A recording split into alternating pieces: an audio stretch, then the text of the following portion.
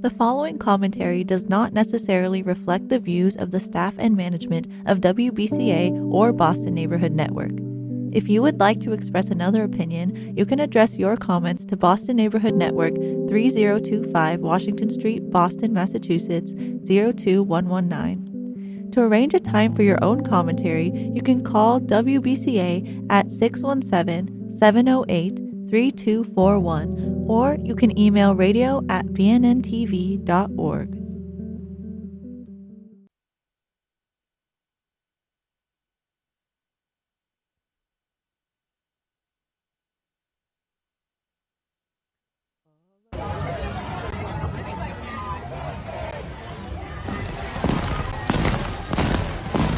I have a problem every year around MLK Day because Reverend Dr. Martin Luther King Jr. for some reason has been treated as America's civil rights mascot. On this day, you'll have folks who would have never in their life marched with, agreed with, voted with anything he believed in. One of the biggest bigots in the United States Congress, he had the audacity to send out a Dr. King quote. The march has begun every March and resist. Pump your fist. Wave your hand in the air just like this. My friend Aaron T.O. Lee, that's him that's pumping. That's his song. He wrote it and he's allowing us to use it, and I thank you so much. He's an amazing, amazing musician. He's actually originally from Boston, but he doesn't live here anymore. So shout out to him. I don't have a picture of this person, but recently I was informed that one of my former students passed away, and he was only 37. So Devin Phillip, shout out to you, my Grenada, son of Grenada, spiritual son. Prayers and everything to you. This show, On Another Level, I'm your host, Sharon Hinton, is sort of a smorgasbord. If any of you have had like a buffet and you can eat a little bit of this, a little bit of that, that's what we're doing tonight. We're live. We're going to be taking phone calls. There's a whole lot of stuff happening. This is the one show that I'm doing in October. I usually have two every other week, but we had Indigenous Peoples Day. Some of y'all consider it Columbus Day. We're not doing that. Indigenous Peoples Day, and so I didn't have a show then. So this show is a combination of things. We're going to be talking about the election that is coming up November 8th. We're going to be talking about several different productions. I mean, I almost feel like I'm in Black History Month right now, even though it's October. There was a play that I went to see last night, phenomenal. Maybe one of the actors or people will call in. I talked to them last night.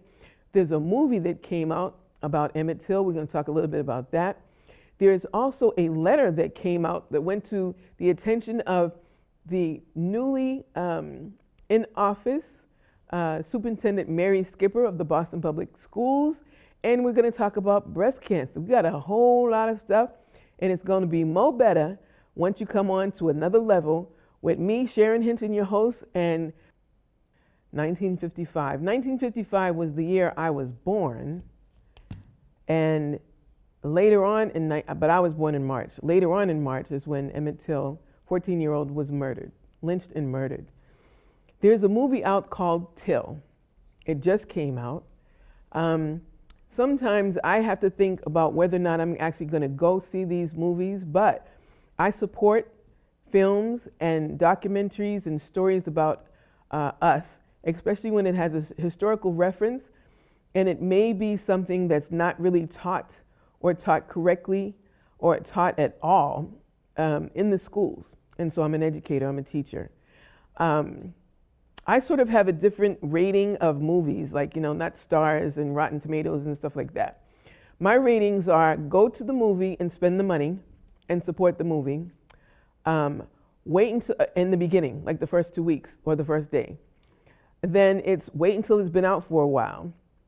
If it's, and then it's wait till it comes on, an OTT platform like Netflix or something like that. Or wait until it's on free TV, or don't watch it at all. Like, don't waste your time or money. Till is a must-see. The actress who is the lead in this movie, if she doesn't get an Oscar nomination or Academy Award, I don't know what. She's amazing. That story, because I grew up in the 50s and I am a child of that era, 50s, 60s, all that, the civil rights and everything. I remember that. And because my father was a civil rights activist, I grew up during that and knowing that and the Black consciousness of that. So I wasn't sure if I wanted to be traumatized or if I was going to be traumatized or whether or not it was worth it, because I'd read stories, seen the documentaries, the whole thing. It's like, do I want to see one more thing where a person of color is murdered? How graphic is this going to be? So I will tell you, this movie is a must-see movie. It's from the perspective of his mom, Emmett Till's mother. And it tells the side of the story that I hadn't heard, even though I've seen and heard her voice in interviews by her. It's a different take. And it really humanizes Emmett Till in terms of he was someone's son. He was someone's son. He wasn't just another person that was murdered by racists down south. I mean, he was. But if you really know the story and you really see what happened and what transpired in terms of the civil rights movement, because that same year was when Rosa Parks actually decided she was going to sit down and she wasn't going to move to the back of the bus. All this stuff was happening in 1955. So it's a must-see. It's not. It does not show the violence of what happened to him. So you can actually bring younger people and children to this. It's a must-see no matter who you are. And so I'm highly recommending to go see Till. And I played this piece here so you can see some of the historical reference. Now, that being said, another play, this is a play, that was a movie. Till is a movie, it's in the movies now. The play that I saw, and I'm going to put up the book, but I'm also going to ask Katie to put up the screenshot. Joe Turner's Come and Gone. August Wilson, he's gone and passed now, an amazing Black playwright. This play opened up last night in a special performance called The Blackout. And so The Blackout was a specially invited performance for people who were people of color of the diaspora. Last night at the Huntington Theater. The Huntington Theater has actually done this major renovation. And so I am one of the people that goes out to plays and performances and stuff like that. That's what I'd like. That's what I do. My parents opened that up to me. And then the educational venues that they opened up to me also were above and beyond what Black people could either get into and be exposed to, especially in Boston.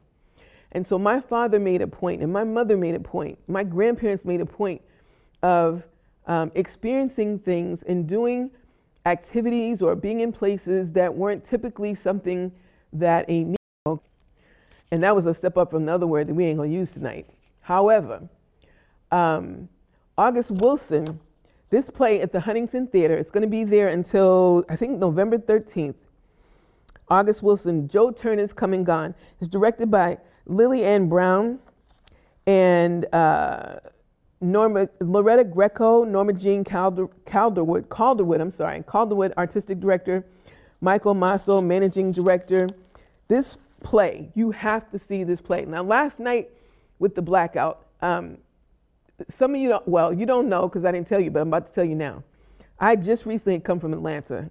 I love Hotlanta, and I love Atlanta with all the beautiful Black people, and it just was like, it was something I needed from dealing with racist Boston. I mean, I'm just keeping it real.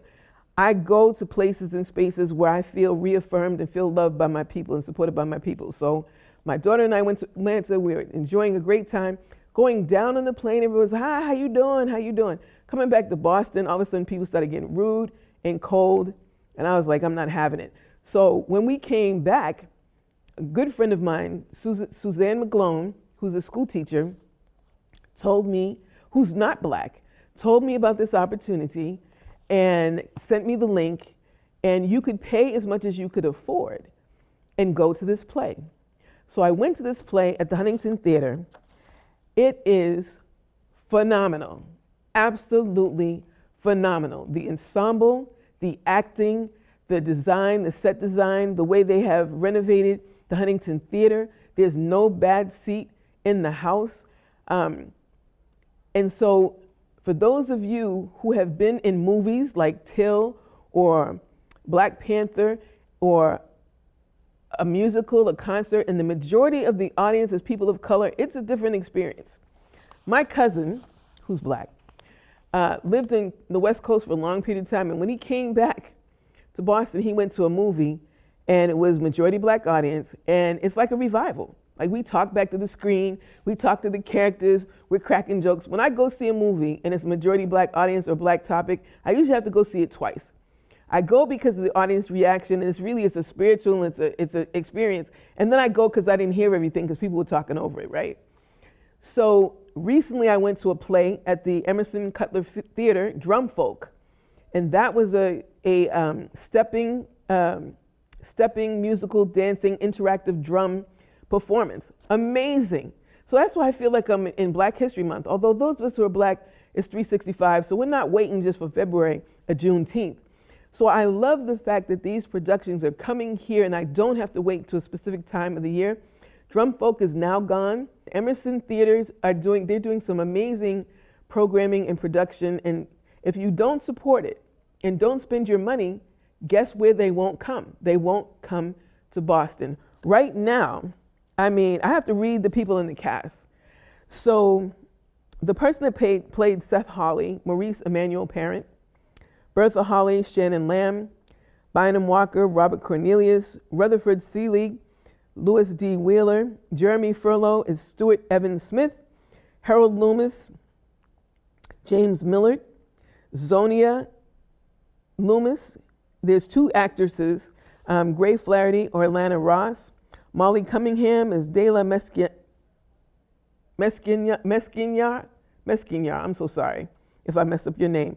Reuben Mercer, there are also two actors. Where there are two actors' names, those actors are young, so they have to switch them out. Ellie LePay and Joshua McKenna. Maddie Campbell is Alnisa Petty. Martha Pentecost is Patrice D. McLean. And then there are understudies. The setting is in August 1911, a boarding house in Pittsburgh. And it's an August Wilson play. You can support more artistry like this and expose our students, I'm a teacher, so that you can talk about more than Shakespeare. We have our own Shakespeares, and one of them is August Wilson. And we've actually had other black playwrights that were actually here and artists that are here. There was a pre-reception that was sponsored by Aqua Holmes, my dear, dear, dear friend, and amazing artist. She is one of the jewels of Boston, who is, I've known her since we were teenagers, and she's just world changing. So she had that. And then, so August Wilson's, Joe Turner's Come and Gone, October 27th to, the Huntington Student Matinee Series, October 27th at 10 a.m. and November 4th at 10 a.m. All the other performances are 7 p.m.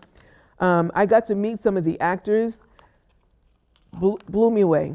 Blown away. And the other thing about live theater, and hopefully Haywood Fennell will call in tonight and talk about his particular production that is coming up that is amazing. Haywood is an amazing jewel of Roxbury. He's a playwright. He is an artist. He's a writer. He is a poet. He's written books. And he actually has this production about the Harlem Renaissance that is coming up in November. So hopefully he'll call. And it's going to be performed at Roxbury Community College. There it is, the Harlem Renaissance at Roxbury Community College. Only 2 nights in November. The artwork that you see, I'm jumping back and forward between August Wilson's, Joe Turner's Come and Gone. The artwork on the front of this playbill is actually Aqua Holmes. Aqua Holmes, she amazing, absolutely amazing. Joe Turner's Blues, playwright August Wilson. And I'll just read a piece of this. Playwright August Wilson drew often on the blues for the nuanced history of Black Americans contained in its songs. In this play, his choice of Joe Turner Blues references Tennessee prison official Joe Turney, brother of then Governor Peter Turney.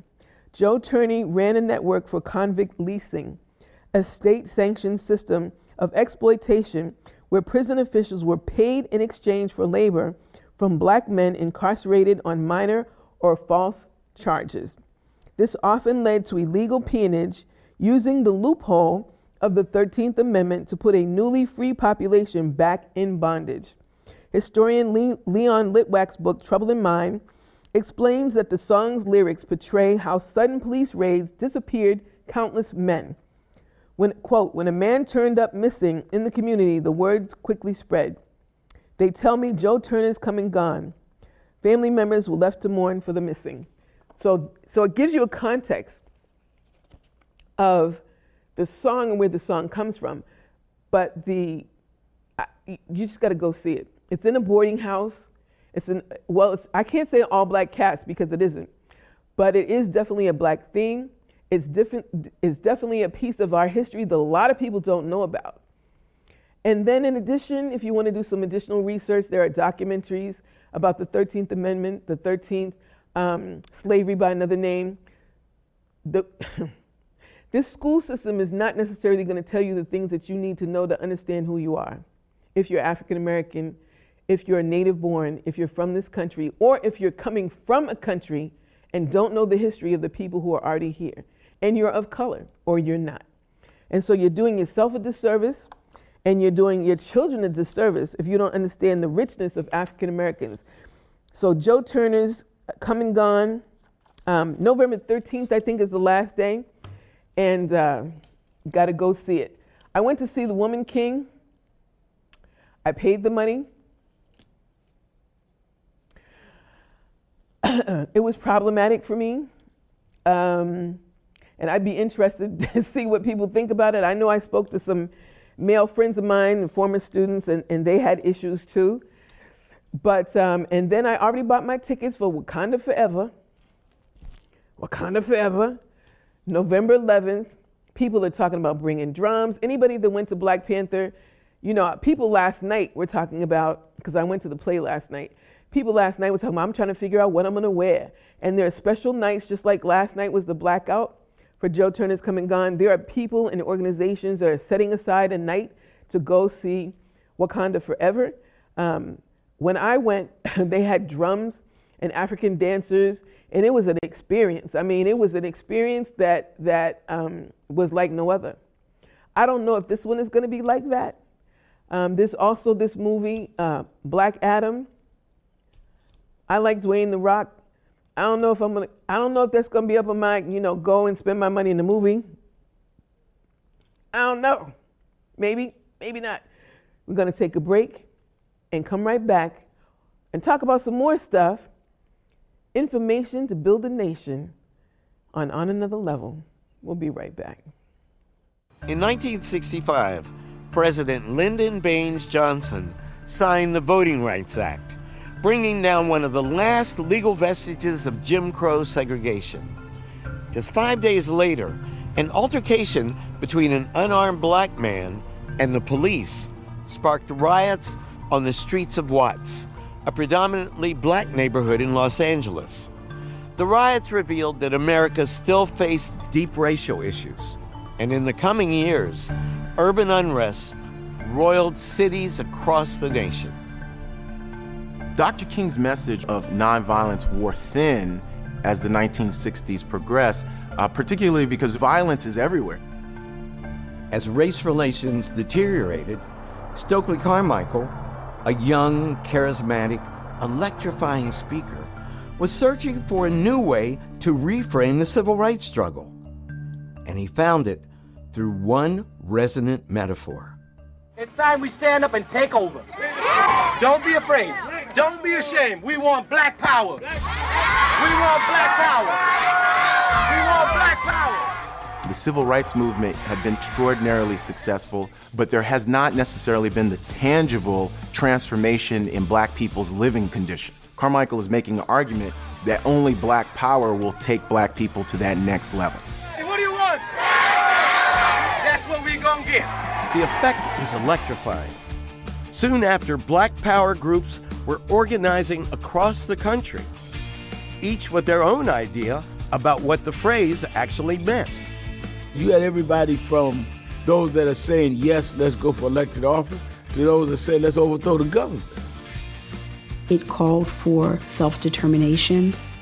It called for an end to nonviolence as the only strategy of the Black movement.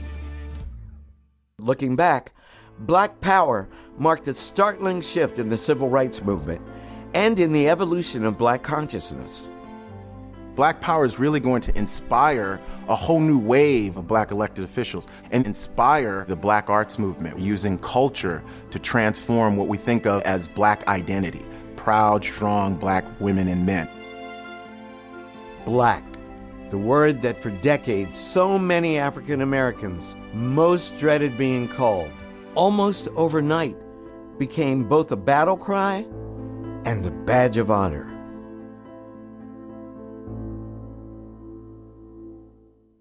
So that talked about Black Power. You know, I'm Black.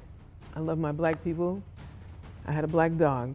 He passed away this year, but my daughter's Black, my husband's Black. You know, I love being Black. I love my Black people. So tonight, in the spirit of these wonderful plays that I've seen, Joe Turner's Come and Gone.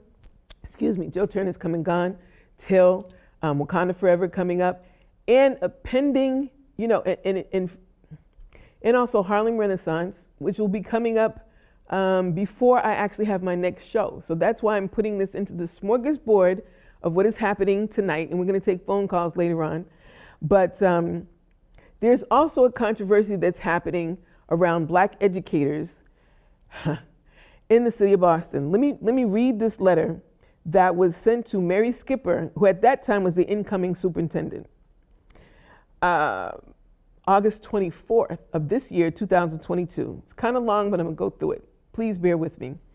Dear Superintendent Skipper, we are reaching out to you due to a concern that is very troubling and disappointing, that is the racism is still a constant and accepted practice within Boston Public Schools.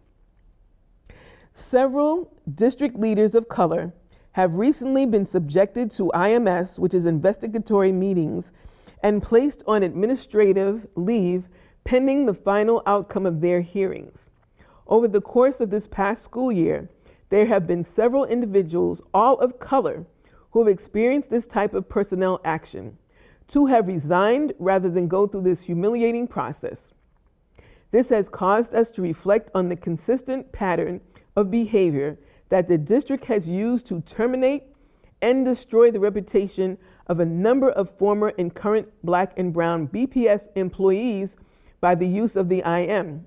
IM is investigatory meetings. This consistent use of IMs has mostly impacted school leaders of color over the years. We find the recent occurrence to be highly suspect and racist given the history. Just the appearance alone raises concerns that these cases have targeted Black and brown female and male employees who were identified as threatening. The district's use of weaponizing IMs is disturbing in that it sends a message to other employees of color who are speaking out or might want to speak out against issues they feel are unfair. These cases seem to be orchestrated and intentional, primarily to deliver a message of fear and intimidation, a message that you will be discredited and destroyed if you speak out against racist and ineffective policies and policies and practices.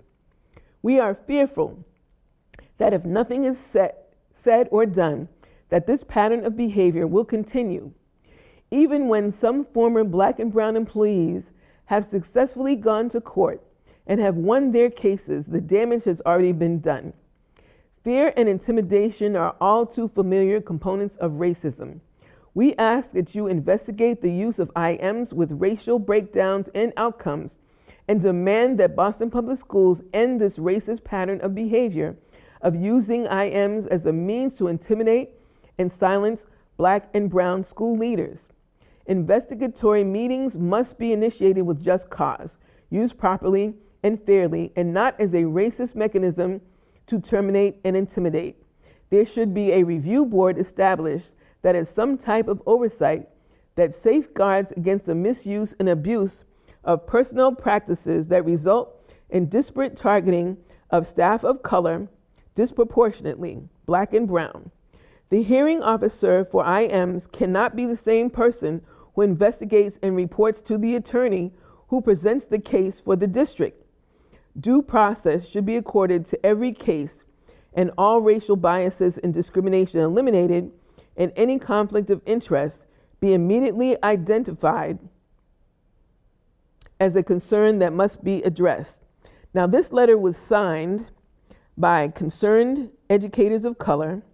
Let me see if I can get the other people's name. Concerned educators of color, Albert Holland, a friend of mine, some of us call Albie, Muriel Leonard, Michael Rubin, Beatrice McConney Zapater, Jane Skelton, Ronald Spratling, Myrna Vega Wilson, Carol Blake, Barbara Fields, Suzanne Lee, Bakfung Wong, Phil Jackson, Edith Bazil, Chuck McAfee, and Craig Langhorst.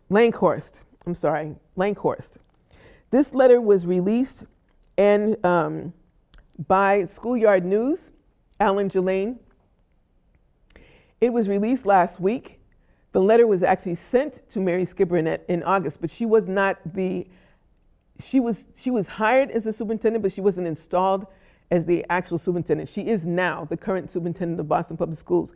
And so we are awaiting all of us, Black Teachers Matter, which I'm the founder and executive director of. In addition to Black Educators Alliance of Massachusetts, there are other organizations who are concerned about this pattern of behavior. We have the evidence, and we're waiting to see. I know that there are 6 individuals who have specifically been targeted. I have not been given permission by them to say their names because of what is happening legally and strategically. And so if you are concerned and you're thinking about Black teachers, Black administrators in this letter, and ask the questions, what is going on at Boston Public Schools when it comes to Black educators and Black administrators and Black teachers? We're going to take a short break, talk about the history of Black studies, because guess what? It's not just BPS, but it's the University of Massachusetts. They are also having an issue with the Africana Studies Department. In addition to Chicago filing a class action lawsuit on behalf of the Black and brown teachers in Chicago, 10,000 of them, and the 35 teachers in Atlanta who've been fighting for 7 years to keep from going to jail for 25 years, supposedly because they fixed grades on standardized tests. My name is Sharon Hinton. This is On Another Level. Check out this other information. We'll be right back. Following Dr. King's tragic assassination, Black student activism swept college campuses from coast to coast. Fueled by the Black Power movement, African American students would revolutionize American higher education, demanding the admission of more Black students, the hiring of more Black faculty, and the creation of an entirely new academic field, Black Studies. Black Power was transformative in speaking about radical Black dignity and citizenship and raising Black consciousness. They criticized white supremacy and really criticized white privilege and white people. And that spread throughout the United States and globally in the 1960s. One key aspect of the Black Power movement was the call for self-determination. To many young Black people, this meant taking control of their education, moving the history of African Americans in this country from the margins to the center. By the time we hit the late 1960s, there are more numbers of Black students who begin to enter campuses as a result of the activism that is taking place in the rest of the country. Stokely Carmichael is really the biggest activist who participated in both civil rights and Black Power during the 60s. He was a freedom rider and sat in on lunch counters. He knew Dr. Martin Luther King Jr., went to jail 27 times between 1961 and 1966. Stokely and the Black Power movement really helped transform the Black student movement into a Black studies movement that is demanding Black history be taught at all universities and even high schools. In 1968, protests erupted at San Francisco State College. The school's Black Student Union launched a massive student strike that lasted 5 months. San Francisco State in 1968 is a game changer because these are protesters who are disciplined, but at the same time are ready to confront the police. Students are going to be arrested, and they are determined to transform San Francisco State. The success of the San Francisco State College strike would spread to nearly 200 other colleges across the country. The results of the student protests led to the recruitment of more brown and black students, the hiring of black professors and administrators, and the creation of black studies departments.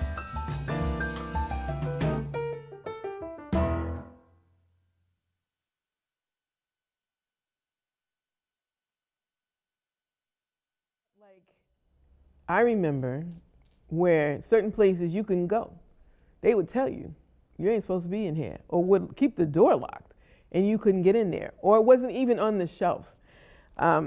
We assumed that if you go to a school that costs you a lot of money or has high scores, that you will get a full education. That's not the case. And so when you hear these buzz terms of critical race theory, if you understand what that's about, it's talking about teaching history, the real history of everyone in this country, of all Americans in this country, to get a well-rounded sense of who built this country, the history in this country. You cannot go to Germany and not know about Nazi Germany. And they're not putting statues up to Hitler like they do down south with Confederate generals who were traitors. These people seceded from the Union, split the country, and were killing American citizens. These are some of the same people with the Confederate flags that stormed the walls of the Capitol on January 6th. Don't get it twisted. You may like the flag, but if you understand what that stands for, you have to understand when somebody used the N-word, it's not just a rap song lyric. It is there's a painful history behind these terms.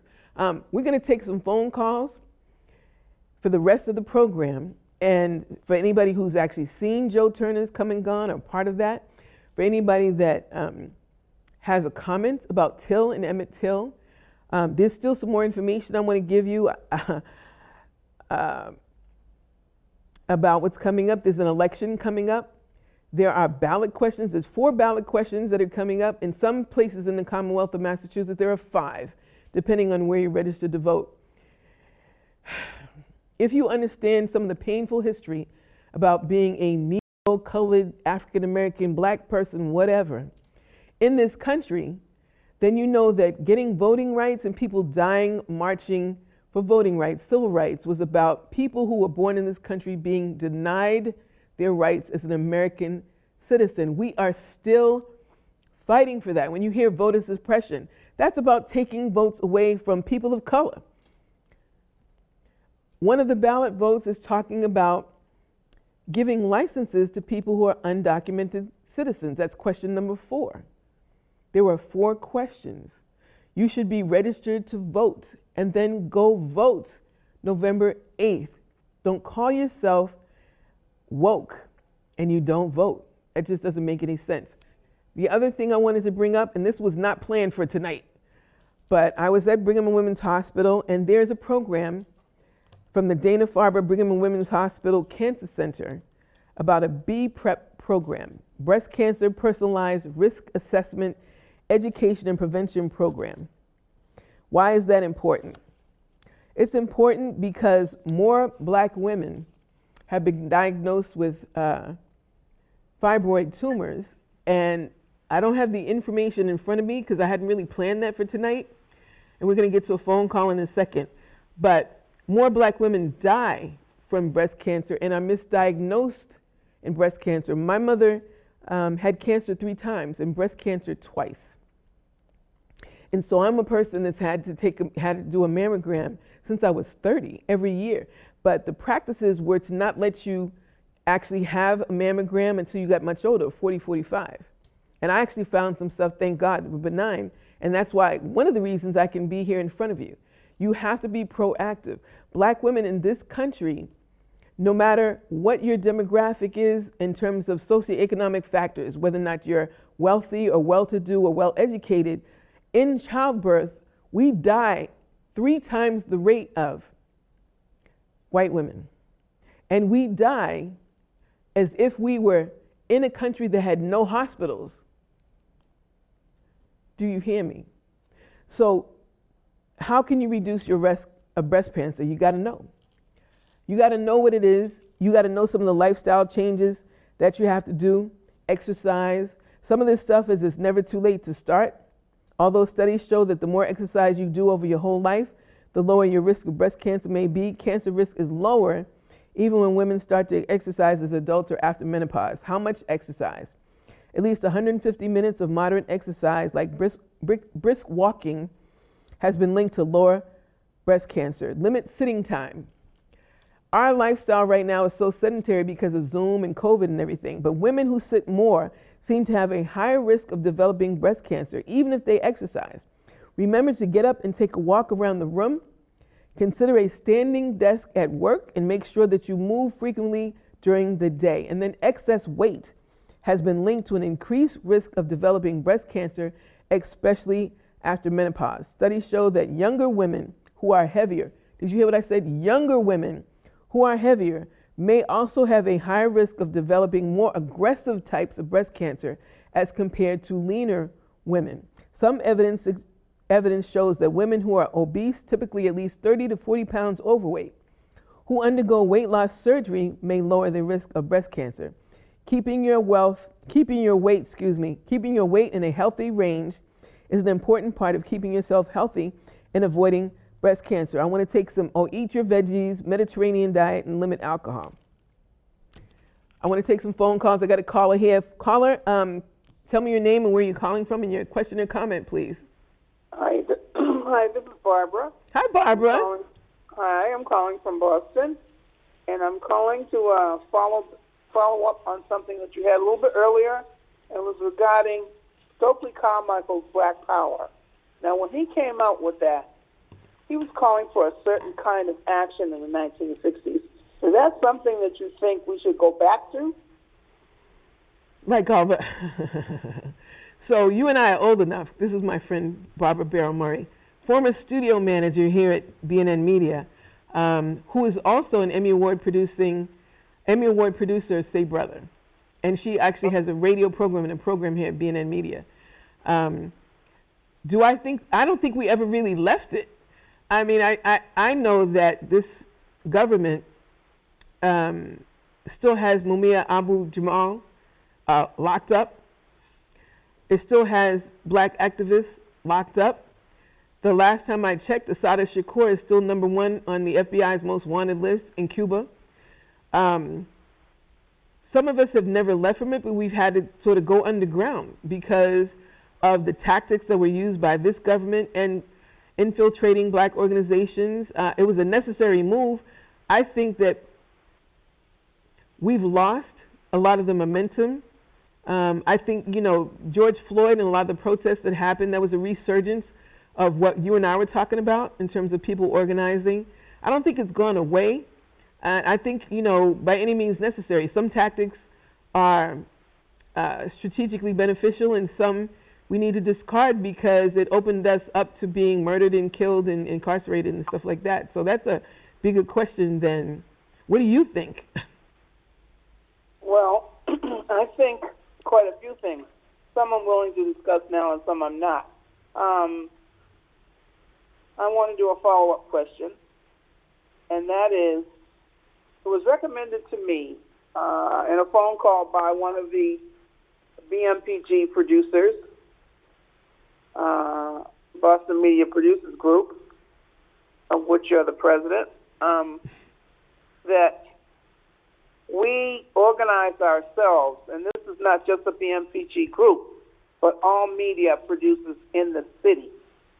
We galvanize and organize ourselves to create workshops where we share and teach information and start to put our minds together and strengthen ourselves and become real activists, teaching each other about the past as well as how to prepare for the future. What do you think about that? And that's absolutely essential. And I know you know, but a lot of people don't know that what we take for granted now was actually started by the Black Panther Party for Self-Defense, Head Start. We take Head Start for granted. We take the early breakfast program for granted. We take free health care for granted, but that was started by the Black Panther Party. We take a lot of the, and the government co-opted it and acted like they just came up with it, but that's not true. Organizing, I actually met Stokely Carmichael. I met Stokely Carmichael in D.C. years ago, and he had changed his name already to Kwame Ture. And I asked him that, what do you think black folks need to do? Because it seems like we're still catching hell, like what's going on? And he said, organize, organize, organize. I'm an organizational animal. I formed 5 organizations, and 3 of them tried to kill me, but I still think we have to organize. So I absolutely think that we have to share information. You know, for elders, we're losing elders. We're losing young people too, but we're losing elders. And the African proverb is, when you lose an elder, you lose a library. So I think it's incumbent upon us to transfer the institutional knowledge and the wisdom that we have to the younger generation to really change the world, to continue to change the world. I feel like we have moved backwards from a lot of the progress that we made because people have forgotten or they weren't taught the lessons that we learned. And so, but I also have to give props to the younger generation who has adapted new technology. And I'll cite a couple of instances. In Boston, when there was the major protest around George Floyd, I saw young people using Instagram and Twitter and Snapchat to organize and actually galvanize the protest. So I think it's incumbent upon us. If we like what's going on, then you do nothing. If you don't like what's going on, whether that's a political level or forming your own nonprofit or supporting another elected official or making a difference, showing up to school committee meetings. Tomorrow there's actually a meeting in the Department of Elementary and Secondary Education around, DESE's threat of receivership and taking over Boston Public Schools and the progress around that. There is also has started as of last week to this week, the working groups around redistricting the voting districts. And that's happening. That's open to the public. You can participate. You can actually testify. So I think as human beings, if we want to make the world a better place, let's participate. Absolutely. Okay, I'm going to say goodbye because I'm looking at the clock and I don't want to take up all the time for your other callers. But thank you so much. Thank you so much. And Barbara, you didn't talk about the documentary you're working on, but that's okay. We'll wait till it comes out. So thank you so much. Again, I want to reiterate, November 8th. Actually, in some places, there's early voting going on. And if you have a mail-in ballot, you can mail in your vote.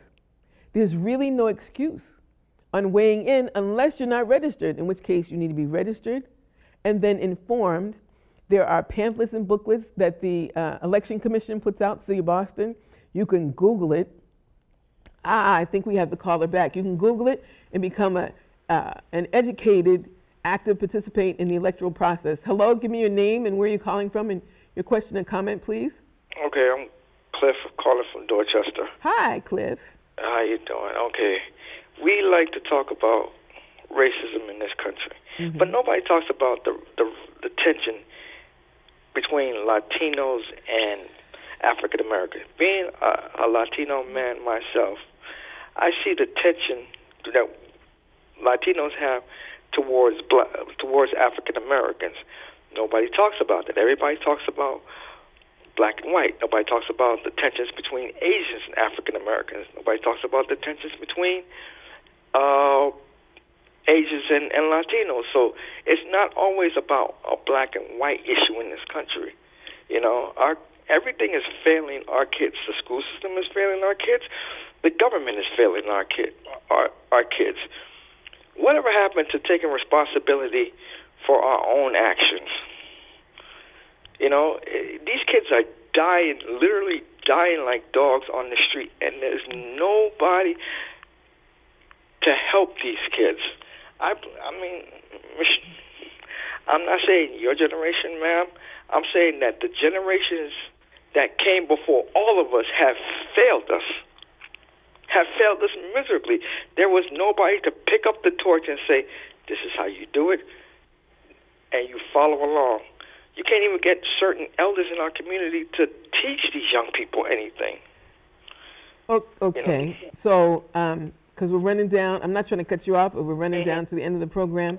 There are elders that are teaching. I think, recently, and our prayers still go out to Dr. G. McGuire, 91 years old, who is the first black woman on the Boston School Committee, who was knifed in Franklin Park, taught us resilience because she fought back.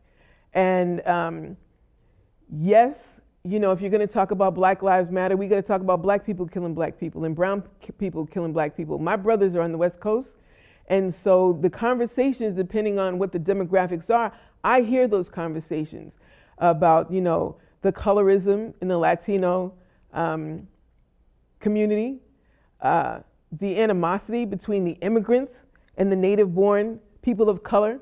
So there are conversations happening like that. If you're in certain circles, you hear that. I'm in those circles, so I hear that, and I get to contribute to those conversations. I'm actually part of the Education Advisory Committee under City at Large Councilor Julia Mejia, who's Afro-Latina. She's Dominican. So I'm in those circles, and I do agree with you. Those conversations need to be had. But we also need to, Boston, the thing about Boston is these little silos of these different communities, and we get, and COVID didn't help because we started becoming more segmented, and it's difficult opening up and having those conversations because you need a safe space. Just today I read about some young people getting gunned down in St. Louis, and it was a black school, and it was two schools that were achieving schools, one for science and math and the other one for arts. And so, yes, we have to talk about that. We have to talk about the mental health in our community, or the lack of available resources for mental health, and the people of color or people who are culturally competent about what we need in our community. So I absolutely agree with you. I don't agree with you that nobody's talking about it. I don't think enough people are talking about it, though, Cliff. So I really do appreciate your comment. And we will have, hopefully, you'll see some more shows, and we will be talking about that. I've actually talked to Ruby Reyes, who is the executive director of Beja, and she's Chicana. And she and I have had conversations about that and actually organizing some summits and some seminars about that. So I do really appreciate you. Thank you. I think we can get one more phone call in, like really, really quickly. Your name and where you're calling from, and your question and comment, please. My name is Anthony. I call from Washington, and Malcolm X once said the best way to hide something is to put it in a book. And also, when it comes to education, over a century ago, black people taught ourselves our own history pre-integration.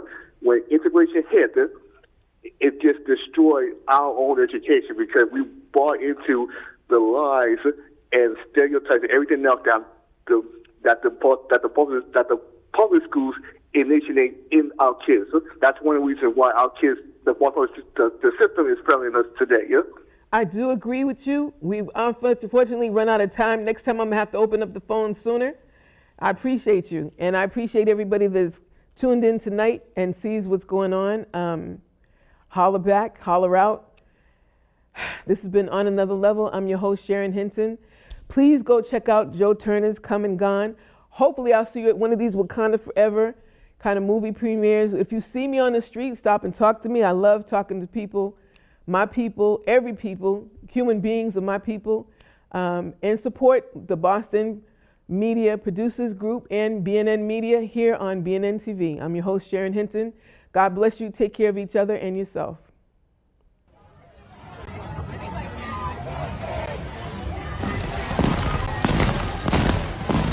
I have a problem every year around MLK Day because the Reverend Dr. Martin Luther King Jr. for some reason has been treated as America's civil rights mascot.